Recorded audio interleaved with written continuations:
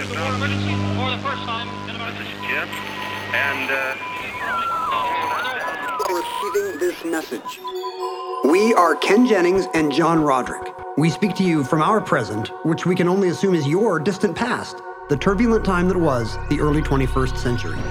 Fearing the great cataclysm that will surely befall our civilization, we began this monumental reference of strange and obscure human knowledge. These recordings represent our attempt to compile and preserve wonders and esoterica that would otherwise be lost. So whether you're listening from an advanced civilization or have just reinvented the technology to decrypt our transmissions, this is our legacy to you. This is our time capsule. This is the Omnibus.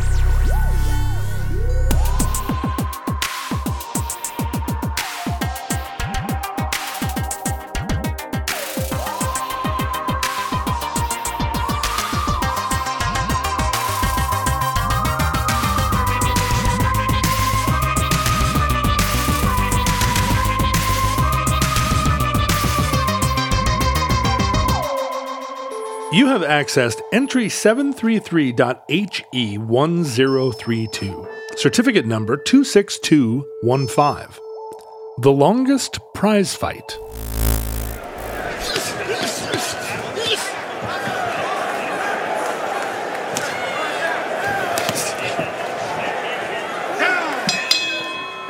I just asked you right before we started for the record, for the historical record here. I'm assuming I'm going to remember this if it just happened. It just barely happened. Okay. I asked you what you thought about boxing, and you said, "Oh yeah." What did you say? I remember this. Let me think. This was just a minute ago. Just a minute ago. Take your time here. I don't know anything about boxing. That's what you said. Yeah, and I know you said I know literally nothing about boxing. I feel like you and I were raised somewhat in the same era, although you're, as we've discussed, considerably younger.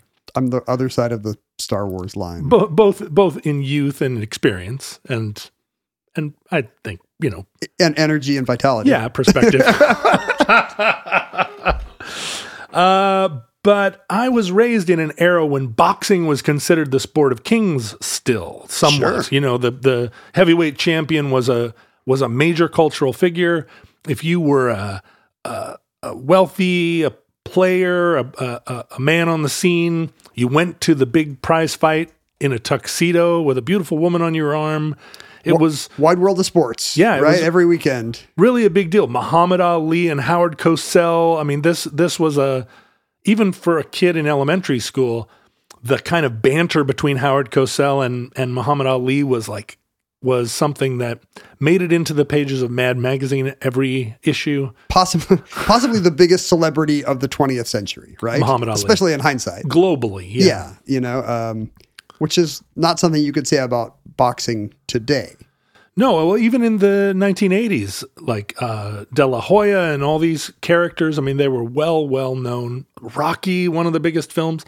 And yet watching boxing, I just came up empty in terms of any emotional connection to I've watched 1,000 boxing matches. Really? You've watched literally 1,000? 1,000. And then I counted stopped, them. And then you stopped. I got to 1,000. I was like, I did it. I have achieved my goal, and I can stop watching these terrible Central American boxing matches. It was primetime television for a long time, and then before it became pay-per-view, which maybe is a big thing that stratified, that moved boxing away from the American cultural mainstream, is you had to pay $20 to see a fight. Right, which I would never do. But the Rumble in the Jungle major event in its time, and then also when that documentary came out, a dozen years ago? No, more than that. Was it? It's literally 96, I think. No way, really? Yeah.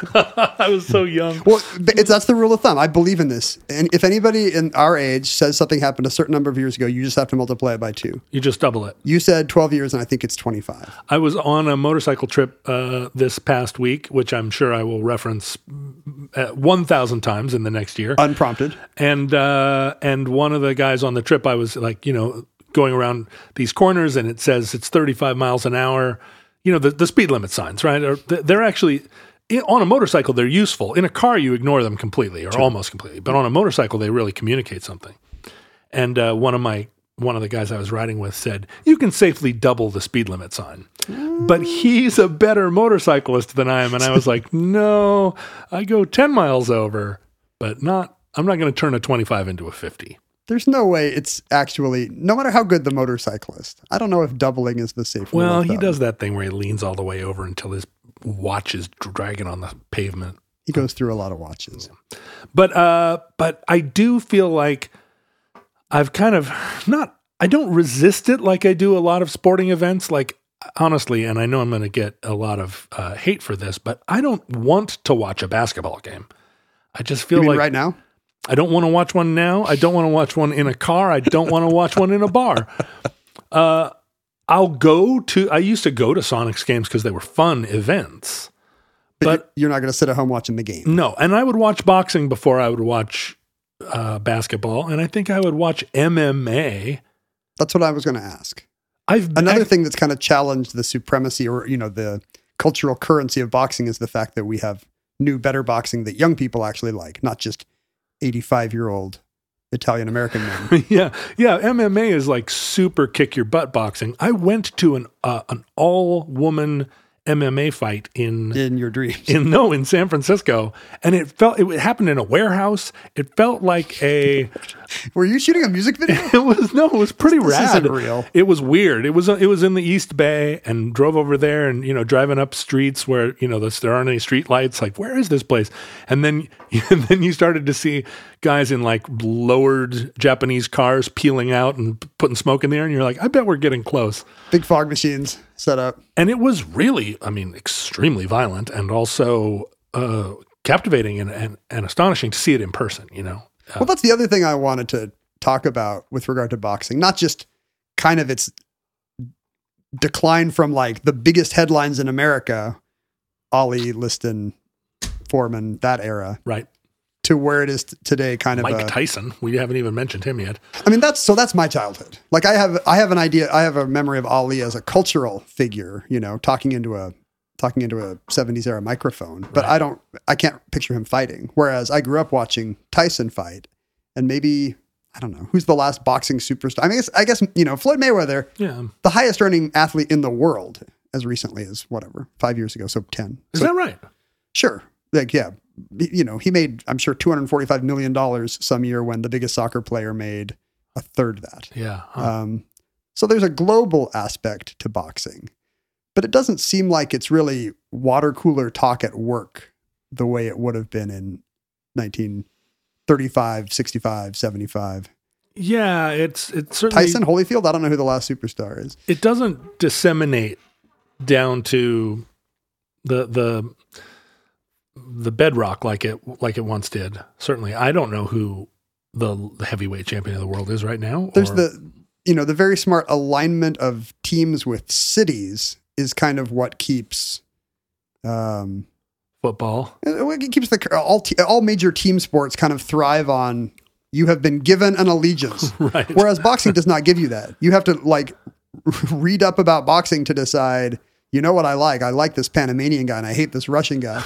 And that seems like a lot of work. I just want to see the team with my city in the name. And then I'll be like, woo! Well, that's the thing we notice in going to baseball games all summer. There's always a summer doldrum where the baseball stadium has 8,000 people in it. And then if your team does well, all of a sudden everybody in Seattle is, a lifelong Mariners We're a fan. big bandwagon sports city. Yeah. For sure. I'm kind of wondering how long the Seahawks can coast now that the Mariners are dominant again and the Seahawks are struggling. Yeah, the thing about the Seahawks is they only play 7 games in a whole season. So 8 here, yeah. all those people that live in Anchorage and Portland that don't have a professional football team, Montana, they all can afford to come out here a couple of times. So the Seahawks are way more of a regional sports franchise. It's true. But I don't know what their TV ratings look like. Because I remember what it was like before they were playoff perennials, like previous to the Russell Wilson era. You came up There in were the not- Brian Bosworth era. There were not 12 signs on flags on every building in Seattle 10 years ago, Yeah, that's true. Or 20 years ago. I'm probably half off. But Did you care about boxing? Watching Mike Tyson? Were you boxing? I feel like I've seen more boxing movies than boxing matches in my life. Yeah, that seems And fair. I have not seen 1,000. So I've not seen 1,001 boxing matches nor 1,001 boxing movies.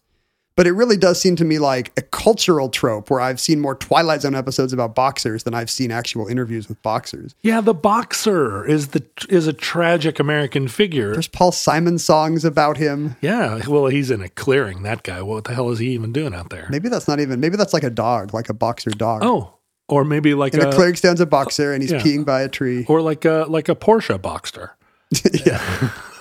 I'm sure Paul Simon was thinking about that. But yeah, the character of because a boxer is always a scrappy guy from the streets who never had any prospects, and now he's got a shot. He's got a chance, and he's coming up out of it's like a class transcendence. Yes. Right? There's it's the one place where a blue collar guy can suddenly be a made man.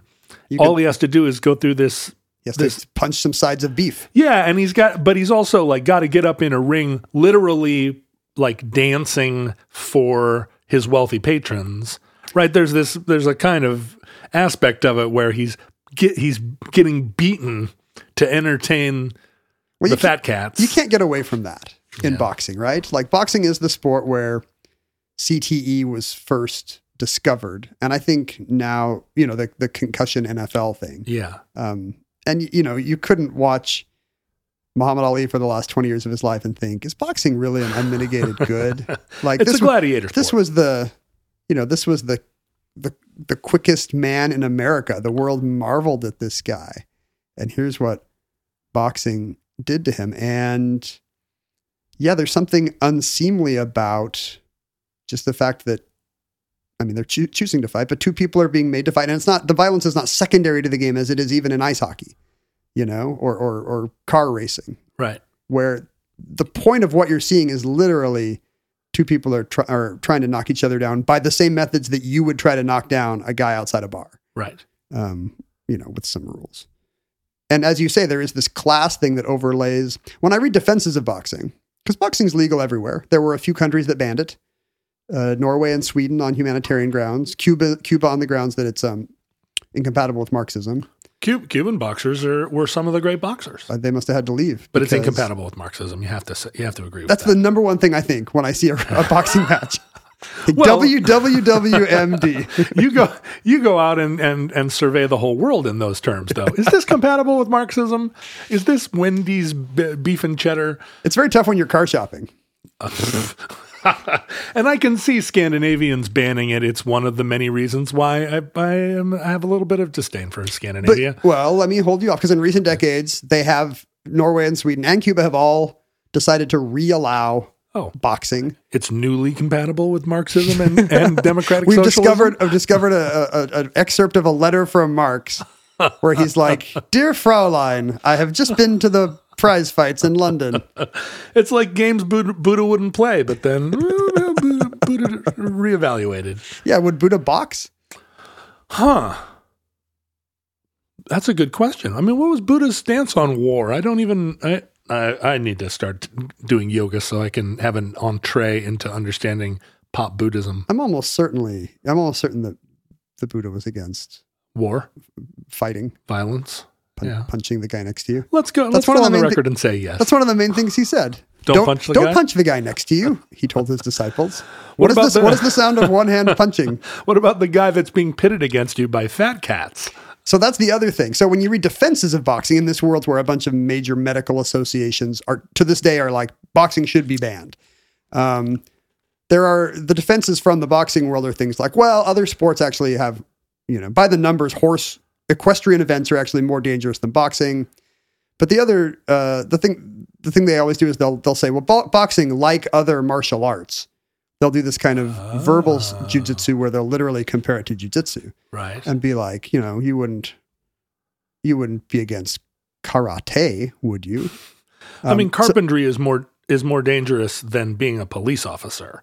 Sure. So it's catching salmon is twice as dangerous as either. Right. Right. Right.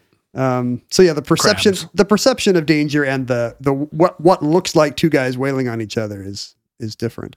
But boxing literature, it's also a topic. It's for there's got to be every other Norman Mailer out there has written a treatise on how boxing is the sport of kings. And it's because of the gladiatorial thing you mentioned. You know, the drama is not diffused to members of a team. It's very much a conflict similar to conflicts I understand, like schoolyard fights or whatever. And it's just happening one-on-one in the biggest stage imaginable. Do you have grit? Do you have what it takes? Can you go the distance? Can you go the distance? Go the distance. Well, I'm going the distance. Like Rocky loses, but he goes the distance. He does go the distance. Well, and then he wins against the Russian superbot. Well, he beats Apollo first in Rocky 2. Right. Later, he had James Brown's help. Later, he beats Mr. T and a Russian bot and all the rest. But yeah, there's just something about so when I read that kind of martial arts sleight of hand, I was like, well, yeah, I let my kids do Taekwondo and it really, it kind of, and I was wondering, is my kind of visceral distrust of boxing due to the fact that martial arts today in America are kind of a middle class practice? It's kids from the good middle school and it's 28-year-old tech guys taking lessons in their dojo. Whereas, as you say, there's this class overlay to boxing where, you know, from the very beginning in America, it was Irish and Italian American immigrants. And, right. And today, you know, more recently, it's been a way for other immigrants from other places, people of color to get ahead in a world where that was difficult. It's interesting in Seattle that, you know, the kind of hip hop community is much more aligned with martial arts than with boxing, at least in my experience. It's a post Wu-Tang world. Yeah, and martial arts is more closely connected to like competitive dancing than boxing, which seems like such a formal and monolithic. But it's not that martial arts aren't formal, but I don't know. I just see a lot of hip hop in martial arts that you would think, I think 30 years ago, there was a lot of hip hop in boxing. So, I mean, culturally, I wonder if that trend hasn't happened across class lines or whatever. But I've also noticed that there's a lot of excitement around women in boxing that didn't exist when we were kids. Foxy boxing? When was foxy boxing invented? No, but you know, the fact that it's opened up to different genders now is like this place where finally it's there's exciting. A spot for people for everyone to beat the living crap out of one another. That's what's important. And for some promoter to take most of the money from them. Where do you stand on the idea that we have an obligation to protect ourselves from ourselves? I mean, there's so many things. Oh, I'm 100% pro nanny state, John. I think you know this. I do. But like, you know, yeah, you beat each other up and you end up with Parkinson's disease, but also what else? I mean, there's everything we do. I mean, by that same logic, like bong hits should go back to being illegal. You realize bong hits are still illegal on the federal level. Oh, at the federal level, right? But here in the state of Washington, bong hits are like you're in your little bubble, John. Like I like how your example of something that would be crazy to make illegal would be cannabis, which is literally illegal. No, you're right. I mean, nobody's forced to become a heavyweight boxing celebrity or even a young scrappy guy from the neighborhood. But like Bloomberg banned soda pop. And rightly so. No, really nothing makes me more angry about the nanny state than being in California. I was in Southern California a week ago and, you know, every time I get a drink, it's got some waxed paper straw that in like 10 milliseconds falls apart in your mouth. Oh, because straws are killing the dolphins. Straws are plastic and plastic's in the ocean. Right, therefore, you must like try to use your drink with this weird dissolving piece of paper that feels weird on your tongue. One of the defining characteristics of Omnibus is that we really don't know where to fall on nanny statism because it's every single one of the test cases is its own unique, like you cannot apply an overarching principle to it because on the one hand, we don't want straws in the ocean, but on the other hand, this straw sucks. On the other hand, you know, we don't want smoking in bars, but is that partly just because neither of us smoke anymore?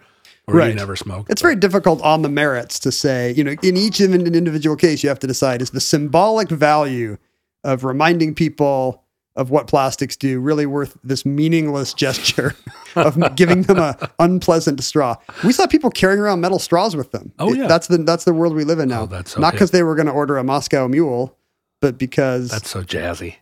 I just don't understand why the paper ones. The cornstarch ones are fine. You know- Omnibus is pro cornstarch straws. On this recent motorcycle trip I took, Wait, you were on a motorcycle trip? there was a support van carrying the pizza oven because it was kind of a You're glamping. It's a rustic motorcycle trip, but also a glamping one. And the young woman who was driving the motorcycle support van said that she didn't feel like this was going to be a long-term job for her because she believed that these motorcycles contributed to global warming.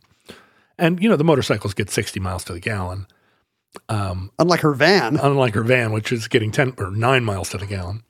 But it did seem like, It was a symbolic. it's like fraught with yeah, meaning, of all the ways that we can control carbon emissions, like these 6 motorcycles are probably not where you want to draw the line. But maybe it is. Maybe that is where you draw the line. Where do we draw the line on boxing? I mean, substantively, I do see like there is a reason that's not just class-based to distinguish boxing from the other martial arts. Oh. I mean, I think you can get a black belt in pretty much any martial art and never get hit in the head once, right? I mean, there's different emphases on martial arts as a hobby than there are to the actual combat sports, boxing among them. Mm-hmm. And this has been recognized for a long time that the kind of the thrill of boxing is, not unlike stock car racing, that somebody might break some bones. Right. Boxing's an ancient sport. We have it on Greek vases and Mesopotamian tablets, and there's evidence from India and Egypt. And, people used to, two strapping young guys used to wrap leather around their fists and wear very little clothes and just go at it. And after that, they would box. That's a joke. Lol. So boxing dates back to the classical period, but it was rediscovered in kind of the late medieval period in Europe. Well, wouldn't boxing with a certain number of rules be as ancient a sport as any? Don't kick me in the peanuts. Well, those kind of rules did not exist. I mean, come on. If you were two cavemen fighting it out over a rock, over a beautiful rock, surely one of them at some point said, "Look, let's keep this above the belt. Let's keep this above the fur." Well, you would only want that if you're bad at kicking below the fur. Oh, I see what you're saying. I mean, the rules. So disadvantage. You're saying all prehistoric fights fighter. were just peanuts fights. Biting, gout. So the very first the first set of rules to regulate boxing, which boxing was not revived in the United Kingdom until like the late 17th century, around 1700. When did the Marquis de Queensberry live? He is a Victorian figure. Oh. Prior to him, Jack Broughton, a London fighter, introduced the rules of bare knuckle boxing that became what are called the London Prize Rules of 1838. That's a great boxing name, Jack Broughton. Jack Broughton, Gentleman Jack Broughton. I'm sure he was. A lot of these guys, it's like. We're going to meet John Graham Chambers next, a Welsh sportsman. But the reason why these rules were rolled out is they were literally to curb deaths. People love going to boxing matches in London amphitheaters, but it's a as we've said, it's emotionally complicated when one of them dies. And so this is literally when rules had to be established saying things like, look, what if there's no headbutting? What if there's no gouging, scratching, biting, hitting below the belt? Like these were things that had to be introduced by fiat in the 1830s because this is not what was going on in bare knuckles biting. Don't hit a guy while he's down. You can't you can't hold a stone or a piece of resin in your hand to punch the guy, So a piece of resin. This is like pro wrestling rules. No foreign objects. Don't hit the guy in the back of the head with a folding chair. And rounds did not have a time limit at this time. Under the London Prize Rules of 1838, rounds would just go until your man went down. Whoa.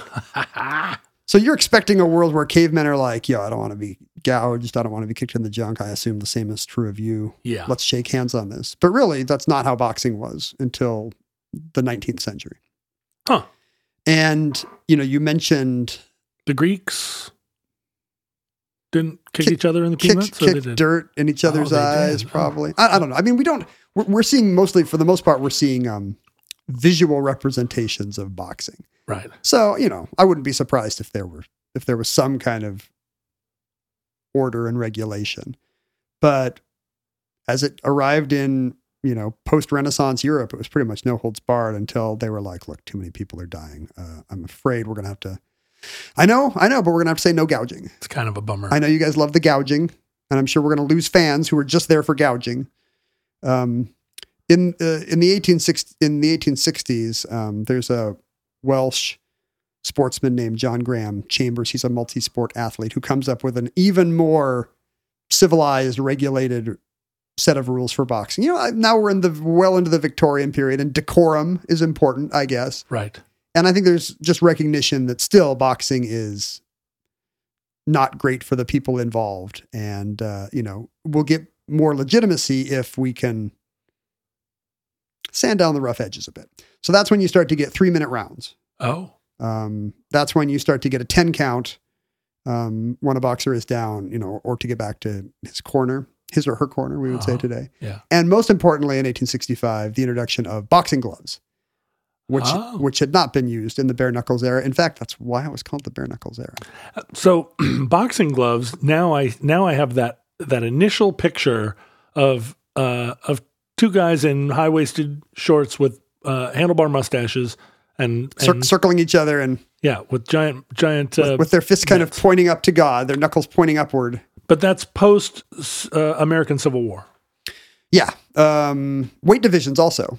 Weight divisions also come into, up until then it was like anybody, the biggest guy and the smallest guy, the scrappiest guy, whatever. The Chambers specified the boxing gloves should be of the best quality and new.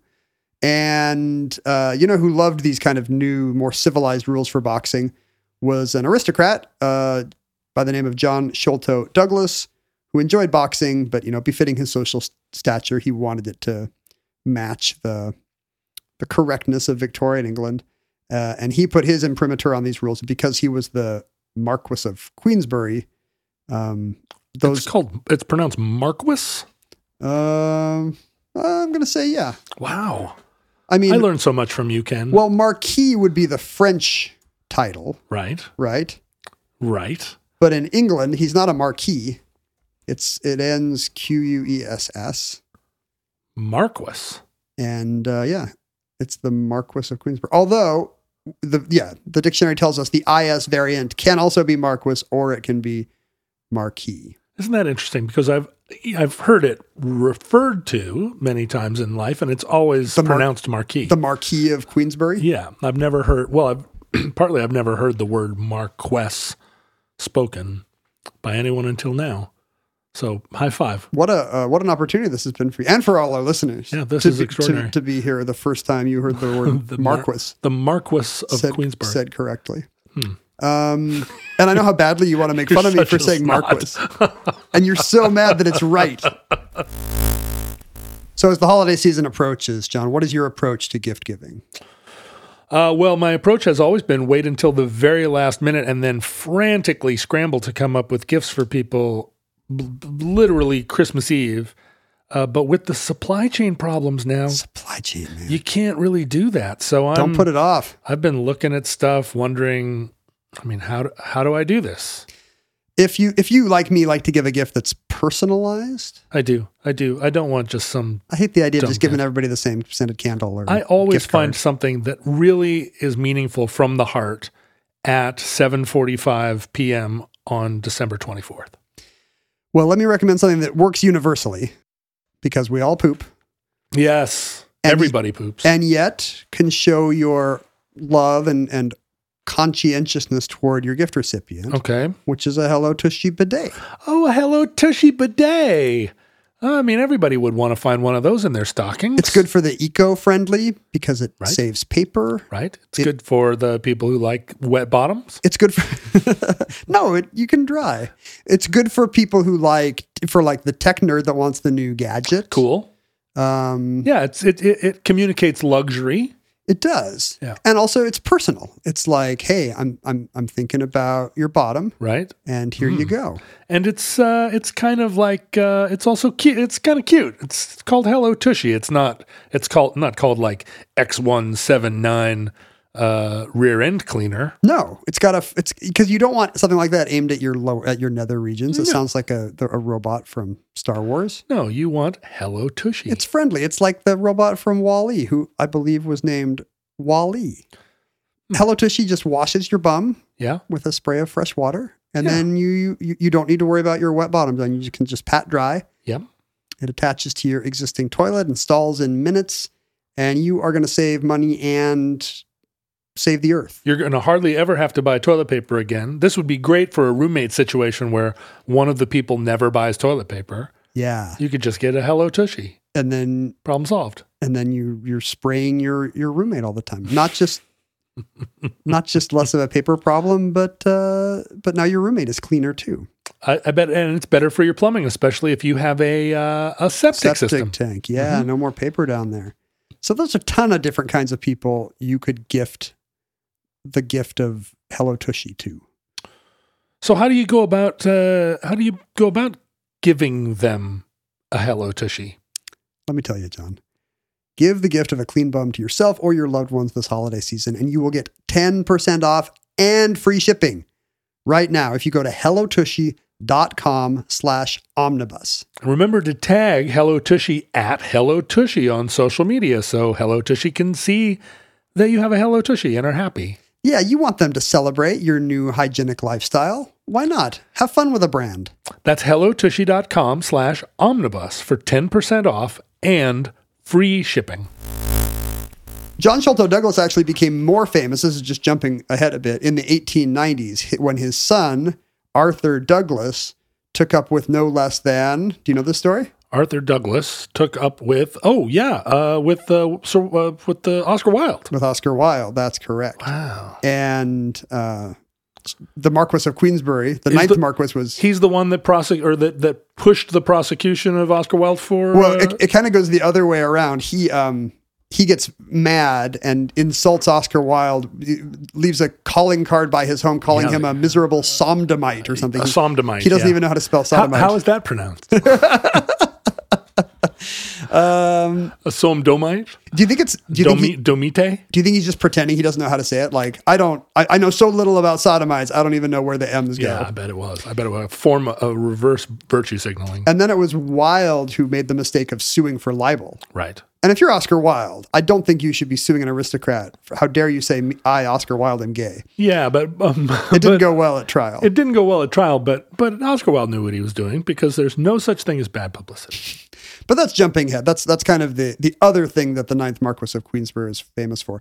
In the 1860s or whenever this is. Yeah, in the 1860s, he is really pushing for these new rules of boxing. And they're controversial. There's an old guard of boxing, as you can imagine, that would say this is ruining the sport.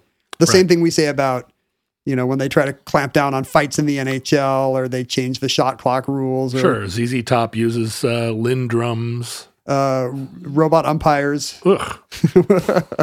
No, we want robot umpires. Oh, I mean, yes. Yeah. Well, I don't know. So how do you, in all of this, see the nobility that we ascribed to boxing for the 20th century? The sweet science, we called it. Literally the sweet science, even though it's the least sweet and the least scientific sport imaginable. So do you think that was is a result of the self-justification of aristocrats that like watching lower class men beat each other up for prurient reasons? Or do you think that there was always a sense of it being in a way, the highest sport? I guess the connection to the Greeks and classical times, what two nude young men trying to draw blood, what could be more ennobling? I guess it is the purest expression. And I think they're not wrong that running. And I don't want to denigrate boxing because when I joke about it being the sweet science, because it actually is a sport of just incredible not just grueling physically, but just incredible dexterity and footwork and pacing. There's the dance element to it. And there's floating like a butterfly. You got to do both. And you got to sting like a bee. Like a bee. You got to be a 2-insect threat in boxing. Got to have both tools. So I think there is something to, even though this appeals to my bloodlust, which is very sublimated here in Victorian England, I think these guys were not wrong that it is also just an incredibly complicated and difficult feat you're watching. Yeah, you're right. Elegant in a way. Yeah, exactly. So the Marquess of Queensberry's rules end up winning out. And bare knuckle boxing is banned, I think, in the United Kingdom in the 1880s. Wow, nanny statism even then. Boy, I guess the Queen just doesn't want two guys to punch each other bloody in an amphitheater anymore. But it was banned in England. Was it also banned in their the apogee of their colonial territorialism? I mean, they also controlled half the world at that same moment. They don't control America anymore, but these new rules do seem to spread to America very quickly. All the boxers we can think of, John L. Sullivan and Gentleman Jim Corbett, all these guys spanned both eras and were quick to adopt the new Queensberry rules of the boxing gloves era. Right. Which I assume they were smart to do so. It would extend their careers, right? If they were to just stop hitting each other in the nose with their knuckles. They're not idiots about self-preservation. Although you can see like a very dramatic, putting those big goofy mitts on, I'm sure there were lots of people that were like, that's ridiculous. I mean, look, it's like helmets in football. How big do you think? I'm imagining the mitts back then being smaller, like the way those leather helmets in football were a little less effective, but also, less infantile looking. Yeah, you're right. They were quite a bit smaller today. I don't know. I was looking at some footage today of Jack Johnson boxing in around 1908. And they were leather colored too, not these comically red colored ones. These were, you see pictures of guys hitting the bag and these are much smaller gloves. I mean, it looks like they're just wearing kind of a leather mitten, but it's still the shape of their hand. Right. It gets more padded over time, like all of us. The specific story that we were requested to tell today by listener Delta Tango. That's not a real name. It could be his or her real name. I don't know. Delta Tango. DT. That's his or her call sign. Detoxification. Requested that we cover a specific boxing match about in April of 1893 for the lightweight championship of the South, which was contested in New Orleans, Louisiana, which was kind of a boxing center of the 1890s. They had kind of put a veneer of respectability on boxing by saying, yes, we're going to legalize it, but no liquor can be sold. And of course there will be no fighting on Sundays. And the lightweight, what's it called? The Lightweight Championship of the South. The Lightweight Championship of the South. That seems like a literary award from Oxford, Mississippi. It doesn't seem like it would be the biggest boxing event ever, but there was a $2,500 purse for this boxing match, which apparently was a record. That's a lot of money at the time. Yeah, I mean that's got to be the equivalent of that's high five figures today, right? $2,500 in 1893. Oh yeah, it's got to be a fortune. So, and it's a huge crowd, 8,500 fans. Oh, I don't know if actually I can't read my own notes. It's possible that the crowd size is a record and not the purse size. I'm not sure. Either way, big purse, giant crowd, 8,500 people want to see local hero Andy Bowen, veteran lightweight fighter from New Orleans, take on the newcomer Jack Burke of Galveston, Texas. Yeah. On the line, the lightweight championship belt of the entire American South. Now, we said that boxing is now divided into rounds of 3 minutes each. What we don't have at this point is any kind of limit on the number of rounds until the fight is called. Oh, wow. Rounds can go until a knockout. Yeah. A fighter has to be knocked down and not be able to to get back up, or to get back up in a 10 count.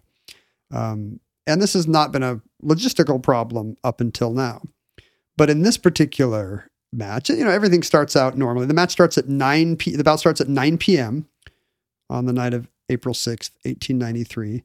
For the first 14 rounds, it actually seems like the visitor, the newcomer, Jack Burke, has an advantage. In the 25th round, whoa, not something you could say anymore, he actually wobbles Bowen. Bowen teeters, but doesn't go down. His nickname is Iron Bowen, and he's famously resilient, can take a punch, and he doesn't go down. By the 25th round, he's taken quite a few punches. They both have. By the 48th round... Insane. In the 48th round, Burke actually does knock down Bowen, but the round ends during the countout. So Bowen is literally saved by the bell. Does that still happen? Yeah, that can happen. You get knocked down, they're at a 9 count, and then ding, yep. And you're like, I made it. So how much of this boxing match are they just dancing around each other? I mean, it seems like after 45 rounds, you couldn't have been pummeling each other for 45 rounds. I almost feel like much of the exertion of boxing has to be the dancing. Right? I mean, that's going to take it out of you as much as swinging. But if by 45 rounds you're both just plodding around the ring, throwing a punch every minute. Well, so you're right. It's not a great spectator sport. This is now 4 times the length of any of these modern 12-round fights. It's kind of got to be sort of a great spectator sport, because if you're looking to test the limits of a human being, you imagine fighting for 45 3-minute rounds, fighting anything. I won't even fight a typewriter that long.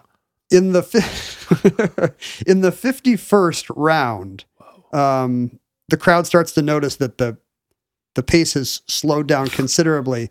And even Bowen says to Burke, why aren't you swinging at me anymore? Because, Burke had the early advantage in this bout. And that's when Burke has to say, I can't. My hands are gone. He has, at some point earlier in the bout, he has broken bones in both wrists. Oh my goodness. And it's catching up with him. You can't just box 51 rounds with 2 broken wrists. Many, even in that's not compatible with Marxism. No. And presumably the Marquess de Queensberry rules prohibit him from fighting with his elbows. That's the thing. He previously he would have had other options: biting, gouging, headbutting, holding a rock in his broken hand. Now he can't do any of that because of the killjoy Marquis. Doesn't like gouging, doesn't like sodomy, doesn't like anything. So he's just sort of trying to stay out of the way of punches. That's his strategy. Yes, and Bowen is equal. Bowen does not have broken hands, but he is equally exhausted. So they are just kind of circling each other. And as you can imagine in the situation, the crowd turns very quickly. Sure. It's now getting on to midnight. Did they start shooting pistols at the ring? As was the style of the time. Look, we've paid 9 cents to get in here. Fight, damn you!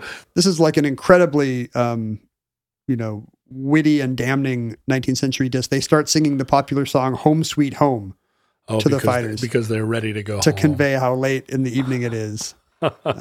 These are working men. They have to go to work the next day. The referee is one Professor John Duffy, who is extremely reluctant to call the fight a draw, which he would have to do in the absence of a knockdown, right? Or any kind of judge's decision, right? Yeah. There's no judge's decision option at this point either. He's afraid to call it a draw because in that point he's wondering, would the club have to return the gate? Would they have to return the thousands of dollars, which would not get paid out to the boxers? People didn't come to see the fight; they came to see the winner. Right, is the presumption. Well, I think the idea is if this is a draw, a new fight will be scheduled. All the people that saw the non-decision will be annoyed if they have to pay again. I see. So there's all kinds of institutional forces that are preventing the referee from calling a draw. So the fight 100% not compatible with Marxism. Exactly. All these people have to get to work in the morning trying to seize the means of production. Yeah. We get to the 100th round. No, come on. For the last 50 rounds, neither of them are punching? Not a lot is going on. Not a lot of action in the ring. A lot of hanging and clinching. Yeah. Somebody brought a hibachi out and made some steaks. In the New York Times report says that for the crowd of laboring men, they were starting to steal away into the night. The crowd was getting smaller and smaller with every round because for those that remained, quote, it was almost time for them to go to their breakfast. Yeah, 4:00 in the morning, and these two guys are still circling. The disgust is general, says the New York Times, as the crowd gets more and more tired. Many the ones who stayed have fallen asleep in their seats. I think the professor would be tired too. If he's a professor, he's probably not 27 years old. He's probably some old Ichabod Crane. What if he's Professor and he's just some wiry old boxing guy who gets the nickname for his canny, cagey knowledge of boxing rules and lore. The Professor. The Professor. I was thinking that you were going to say that he was a furry, and that was his alter ego. Today, of course, most college professors are furries. Yes. But that was uncommon in the 1890s. Indisputable. They were deeply closeted. Profoundly consistent with Marxism. But you would get an angry card from Lord John Sholto Douglas. You Somdomite. if you were to try dressing as a chipmunk with his son. Listen, we talked about this on an earlier episode. Not all furries are Somdomites. No, it's not sexualized at all. That was the point of the furry episode. Right. As I remember it. And by it all, I mean only 60 to a 80%. great degree. Yeah. A Hyatt ballroom full of furries. Almost none of them are deviants of any kind. No. Frottage is not happening. So, or as you would say, fraudage. Yeah, a fraudage core. In the 108th round, Professor Duffy makes a decision. He announces to the fighters in the crowd that this will go 2 more rounds. Oh, wow. He wants to give them a final chance. He's just making up rules, though, at this point. Yeah, because he's missed his chance at the 100th round, which would be a nice round number. Yeah. I recently... We missed our chance at the 100th episode to shut this whole thing down. I announced... what did we just do? We just had the 400th episode, but you had already decided it was going to be about Merkins. Yeah. So we couldn't even, that's what happened. Why was that not our last episode? Can't improve on that. We went out on Merkins. I recently announced that I was going to wrap up this weekly email trivia quiz I've been running since 2006. Oh, why did you decide to do that? For the same reason. I had a nice round number coming up. And you were done. The crowd was chanting "Home Sweet Home" and falling asleep in their chairs. No, I was running out of questions and running out of steam. And why was I not on that email list? You could have subscribed. I had to have known about it. You don't. Other people. I didn't go door to door to other people and tell them, and they found out. Yeah, but you're sitting here every week. You've never referred to it before. I had to spend 1 hour every Sunday writing this quiz, and it was starting to annoy me. Right. Because I'm a fancy lad. Yes, you are. Who doesn't like to spend an hour every Sunday doing that? I could be watching Howard Cosell on Wide World of Sports. I was finding myself saving up good ideas for like other outlets, paying outlets. Yeah, like, hey, this could be Jeopardy. Like, why don't I give this to the Jeopardy writers? Right. Why isn't this an omnibus topic? Which now is like 1/3 of all conversations I have with people. They're like, hey, I had an interesting idea for an omnibus project. The thing about Omnibus having a lead time of a month or two is often we would record a show and I'd be like, this is actually a Tuesday trivia question. And I would sneak it in there. And then when the show would come out, people would say, oh, hey, you wrote a trivia question. A little foreshadowing. I was double dipping, John, this whole time. It's all right. I hate to admit it. Hey, make your money how you can. But I did not get we had just passed Tuesday trivia number 750 when I realized I was running out of steam. And I was like, oh no, there's not another round number until 800. So we're wrapping it up at 800 because I don't have the legs for 1,000. Yeah. I can't go the distance. Ain't going to be no rematch. Yeah. You limped across the finish line. So the fighters and the crowd, what remains of them, know that there's 2 more rounds in which they can try to score a knockdown. And spoilers, it doesn't happen. They just continue to dangle and droop off each other for 2 more 3-minute rounds, and the match finally comes to an end at the end of the 110th round, 7 hours and 19 minutes later. Good. So somewhere between 4 and 5 in the morning. Both fighters have lost about 10 pounds. Whoa. In mostly in fingers and toes that have been knocked off. No, water weight, I presume. And Burke, the one who broke both hands, spends the next 6 weeks in bed, and I'm sure Bowen is not too much better. Amazing to find two men who are absolutely evenly matched. Like that's astonishing. What a thrill for the crowd that should have been. Yeah, well, I mean, every feint matched immediately as they both played 9-dimensional chess for 7 hours and 19 minutes. How did Bowen, the man without 2 broken wrists, not just manage to get in close enough to punch him real hard, put him down? Yeah, I guess maybe we presume that Burke had the broken wrist, but Bowen was in better shape, better endurance. Don't know. Could outlast him, even though nobody's thrown a punch. Yeah. Or maybe that Burke is super good at feinting and keeping away from. I mean, basically, they're both out of gas. Yeah, so neither of them can deliver a blow that would, even, dislodge a whisker. But neither wants to throw the fight either. I mean, that's the crazy thing. After 7.5 hours, you'd think one guy would just lay down. But it must have been that the prize money was worth it to keep on your feet. Yeah, I think they ended up splitting the purse, but they wouldn't have known that. Right. They wouldn't have known what the contingencies were for a draw, because there was no such thing as a draw in boxing until, again, the early morning hours of April 7th, 1893. And this did eventually change boxing. Quite very soon after this, 15 rounds became standard. And I think it was for this reason, just the specter that, this could happen and a game could go forever.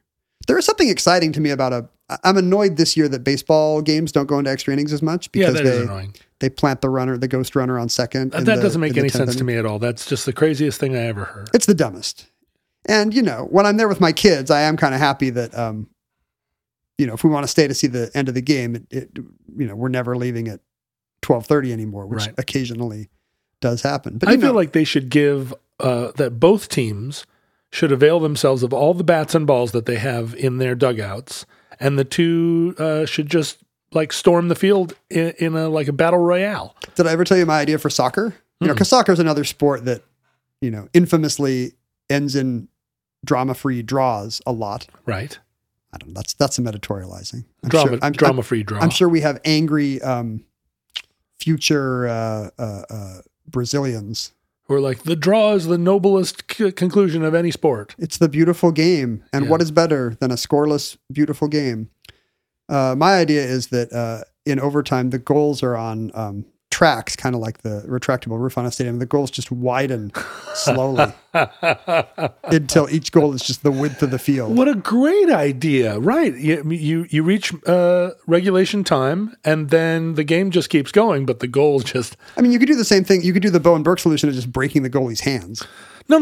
That seems a little rough. The goals get 1 inch wider every 30 seconds. Think about the drama of watching them kind of creep inexorably apart, like the moon rising. Yeah. As the alarmed goalkeeper looks left and right, because he hasn't been informed of this for some reason.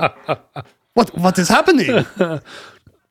So by our era, 15 round title matches were commonplace, and that actually dropped to 12, mostly because of a tragedy in 1982 where a Korean boxer named Duck-Hoo Kim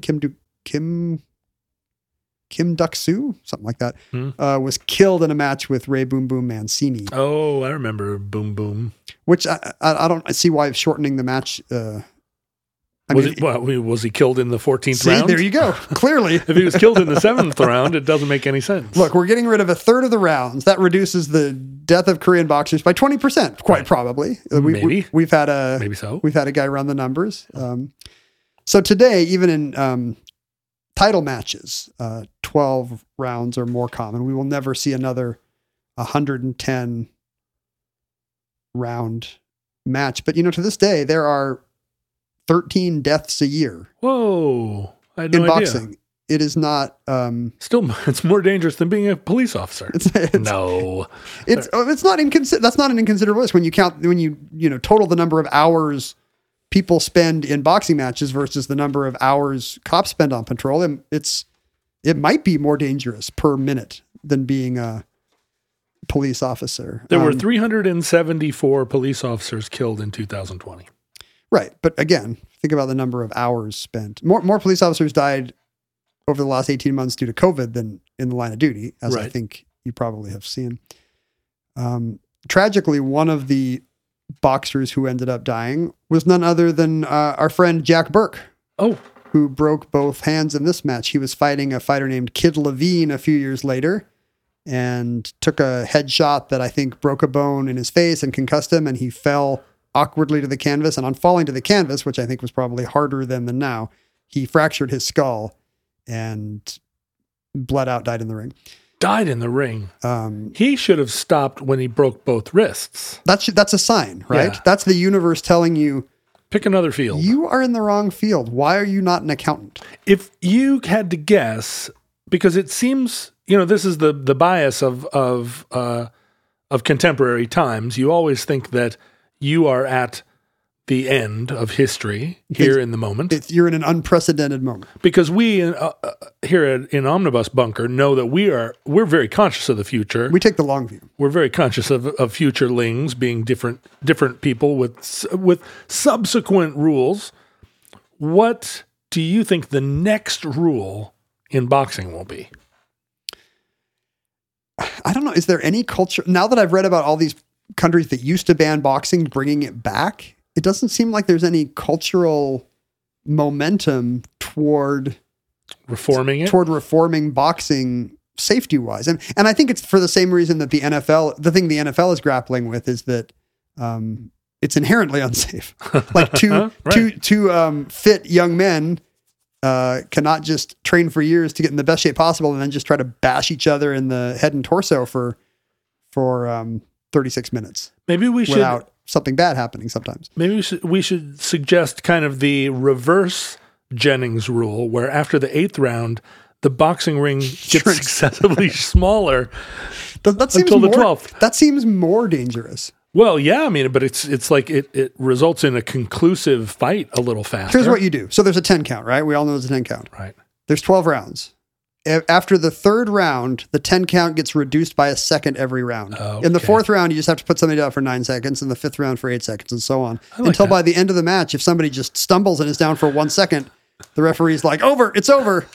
I mean, this is harder on the referee that has to keep track of a shrinking arithmetic amount. Yeah, I mean, what do you do about a boxing match where one boxer dominates for 9 rounds, and then the other boxer just knocks him out in the 10th? That happens all the time. And all the judges are like, I don't know, he was ahead on points. I was going to give it to the other guy, but Yeah. You can't argue with success. And that concludes the longest prize fight. Entry 733.HE1032, certificate number 26215 in the omnibus. Futurelings, in the unlikely event that social media still exists in your era and hasn't been converted into a real-life prize fight with your aging uncle who believes that 9/11 was faked. In the future, all podcasts will be pugilistic exhibitions. Only happen live, and they'll be pitted against one another. You have to listen in between the kind of the panting and the and the mouth guard to hear people tell boring stories about their cats. I really hope we don't get pitted against My Favorite Murder, because I feel like we're going to lose. Yeah, no true crime podcast. They will take us down. You can go on to one of the very few social media monopolies: Facebook, Twitter, Instagram, Twitch, Snap, Spork, Splooge, and find at Ken Jennings. He's out there maintaining his presence. I'm on Splooge. And I'm archived there. You can find the thoughts that I used to have on the internet. You can email us at theomnibusproject@gmail.com for a more personal and curated relationship with the two of us.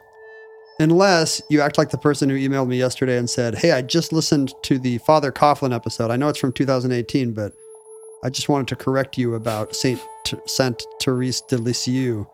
And if you guys couldn't, and that one you'll pronounce in French. If you guys couldn't be bothered to Google that, like, is this podcast even worth my time? Whoa. And I would say no. I said, look, you just emailed a total stranger to complain about a podcast from March 2018, and you think I'm wasting your time? Kapow! I have not heard a reply. Whammo. Take that, pedant. I'm telling this story to dissuade people from emailing us. Well, email us with praise and email us with discount codes for patio furniture at Wayfair, but do not email us complaining about... No complaints about Father Coughlin, please. Yeah. It's a bridge too far. Please support the show. Your contributions, and it's not really a contribution, it's support. Contribution implies that you're tithing a little bit of money to keep poor kids in school. We're not poor kids, and you're not tithing. In fact, we're less deserving of them. In fact, don't give to us. Give to poor kids. No. Give to poor kids, but also support us. They're two completely different uses of your money. Two different lines of your budget. That's right. You're giving to poor kids and you're supporting us. You got the Bowery Boys on one line, these dead end kids in the boxing gym. Right. And, but once you've maxed out your contribution to them, right, you will have no choice other than to give to a favorite podcast or two. Supporting us is, because these podcasts are free, it's exactly the same as paying an admission fee to a concert or going to see a movie in a movie theater. Exactly. Except unlike these things, you are actually getting something along the lines of 10 hours of entertainment a month. 10 hours a month. Which few concerts will offer. That's probably more than most of you speak to your spouses. That's longer than the world's longest prize fight on April 6, 1893. 10 hours of content, and you can support it at any amount at patreon.com/omnibusproject. We highly recommend that you do. No, we make no warranties about the quality of the content, but it will in fact be 10 hours long. I believe that the 10 hours of content we provide is, if I were to give it a Yelp review, I would say 1 star. I love it, but they didn't have parking. Or the street parking was, my car got broken into while I was in the restaurant. 1 star. But I love Omnibus Project. 1 star. Go hang out with other Futurelings in the future on Futureling groups in all of the aforementioned social media spots. There's a Reddit and a Facebook page and a Discord server. There's a huge community on Splooge. And you can actually mail us things in real life, real-time physical mail, at P.O. Box 55744, Shoreline, Washington, 98155. I'm just looking at some postcards people have sent us. Harold sent us a free 1970s era postcard from the Meridian Motor Hotel in Thompson, Manitoba. A happy home away from home. Well, it's not clear how does the comma work here? It says a happy home away from home, cable TV, phone, 5-piece bath, cafeteria, and dining room. I don't want a home away from my cable TV, phone, cafeteria, dining room. Thompson, Manitoba is a very small town in Manitoba. It's very far north, says Harold. Yeah, I have not. I've stayed in motels in Manitoba, but I have not gone that far off the beaten path. This is good. Harold notes that even though this postcard is clearly, from the look of it, 40 to 50 years old, it looks like a logging camp. They must have printed a ton of them because these were still free at the front desk of the Meridian Motor Hotel in Thompson, Manitoba earlier this year. That is the part of Manitoba that's really getting closer to Hudson Bay than it is to Winnipeg.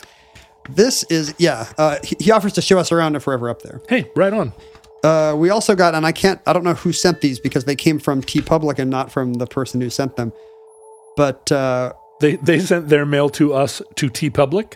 Well, no, they got TeePublic to design us these stickers that say Albany is egg-cellent. Huh. And then have what appears to be possibly the skyline of Albany. That is the futuristic skyline of the New York State campus. Of the New Albany Arcology, which now sprawls over 100 square miles up there. Although I have to say, there's a really cool view, and that picture is of the side view, which is like, kind of doesn't do it justice. There's also a yellow yolk-like sun hovering kind of apocalyptically over the campus, and it says Albany is egg-cellent. Is there? Do you get the joke? No, did we? I think we did disparage Albany. I mean, at some point. I praised its Sesame Street museum. In a past addendum, we will discuss some of the Albany feedback we got, but I don't remember how eggs came up. But now we each have a sticker that says Albany is excellent. Well, thank you, anonymous sender. That'll go right on my guitar case. Oh, no, this is from Jonathan. We got an email from this guy defending the honor of the fine city of Albany and saying he would send us stickers. The egg is a reference to the city's oddly shaped performing arts center, which actually inspired the They Might Be Giants song, The Egg. Is that right? Is there a They Might Be Giants song about the weird Albany? Oh, the song is called Albany, parentheses, The Egg. There we go. Boy, this is, like as a They Might Be Giants adjacent musician, this is out of my depth. Yeah, I mean, you missed your chance to sing a song about the Albany Performing Arts Center, and it's odd shape. I've driven by it, but I never saw it from above, so I didn't know it was shaped like an egg. Oh, no, that's not true. It's visibly shaped like an egg. It was that I didn't care. And here's a very confusing... we got a wedding invitation. This came to me, but it was addressed to me at Omnibus, even though it came to my home. Creepy. It's a wedding invite to a streaming wedding this December from two lovely people whose last names both start with the letter Z, which I assume is how they found each other. Crazy. They were both called last at the... They've been called last their whole lives, and they finally found each other. What percentage of our mail would you describe as confusing? I thought you were going to say wedding invitations. What percentage is confusing? Yeah. We get the most confusing mail in the podcast game, and we are proud of it. Here's a picture of their kids. Our son is so sad in this picture because his stroller can't fit in mommy's car. We really need a minivan, hint, hint.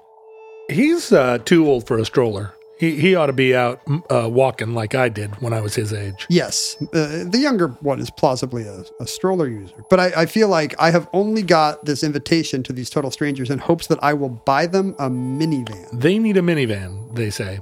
Does this often work? Let me see. They're publishing, or they're actually having their photographs turned into like print photos, so they have the money for that. Oh, look at them. They're really adorable. And he is very upset. So let's decide. Should we send them a minivan? No. Why not? I don't have a minivan to send. What are the conditions under which we will send random listeners a minivan? They're an adorable family, and they're getting married the day before New Year's Eve. New Year's Eve. They both... Well, what's very interesting is that their last names both start with Z and are followed by the letters E and I, but in different orders. In some order. Yes. Her name is Z-E-I and his name is Z-I-E. Is it incompatible with Marxism to not give them a minivan? They need a minivan. They do need a minivan. That's undeniable looking at them.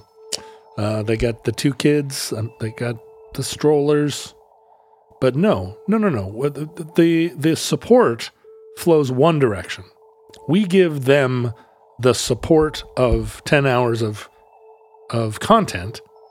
And not a thing to drive around and listening to it in. No, they give us the support of the monthly contribution to patreon.com/omnibus. What the Z people don't realize is that it doesn't scale. They... All right. There's only one of us for them to write to, so that's fine. That's a very workable thing to do. Maybe they think they don't understand that we don't have a minivan for every one of them. They think that because they're the first to ask for it. Yeah. But that's the thing. I'm always on podcasts asking somebody to make me the CEO of their startup, and it takes me nothing to say, and all that has to happen is one person says, "Hey, why don't you be the CEO of my startup?" So maybe they ask every podcast, "Can you send us a minivan?" And one of them finally does. It will not be this one. We also got a card from Tim in Maine, who sent us a birthday card, although it's not our birthday. In fact, he just used a spare birthday card he had around to tell us that his own problem with the Baader-Meinhof frequency illusion is that for the past 15 years or so, he sees the number 311 nearly every day, multiple times a day. Whoa. And he assumes that the Baader-Meinhof show has explained it merely as the illusion of mindfulness and frequency that comes with that, except that our Baader-Meinhof episode was entry number, wait for it, 311. Whoa, super weird. It was our 311th show. Let me see if I can maybe offer an explanation to our correspondent. Is he by any chance the guitarist in the band 311? Because that might go a long way to explaining. What if he just is a 311 super fan, and also he sees the number 311 everywhere, and he hasn't put two and two together? Oh, because he's got all their records and a poster on the wall? Of course. It's because I have so much 311 merch, and I wear a different 311 t-shirt every day. Is that band still together? 311 is... I think they will still play shows. Yeah, I believe they're... Do you know what the name means? I didn't know this. No. That is the Omaha Police Code for indecent exposure. Oh, it's a Van Halen type thing, like OU812 is the thing that the cops say when they want you to share a donut with them. In this case, Nick Hexum actually was picked up for streaking, he says, and decided to immortalize that. Indecent exposure. Ha, ha, ha. Tim says he's going to become an Omnibus supporter if we read his card on air. And we made fun of him much less than the grasping minivan people. So I think he's going to become a supporter at this point. Hey, hooray. Thank you, Tim. Listeners, from our vantage point in your distant past, we have no idea how long our civilization survived. We hope and pray that the catastrophe we fear may never come, but if the worst comes soon, this recording, like all our recordings, may be our final word. But if Providence allows, we hope to be back with you soon for another entry in the Omnibus.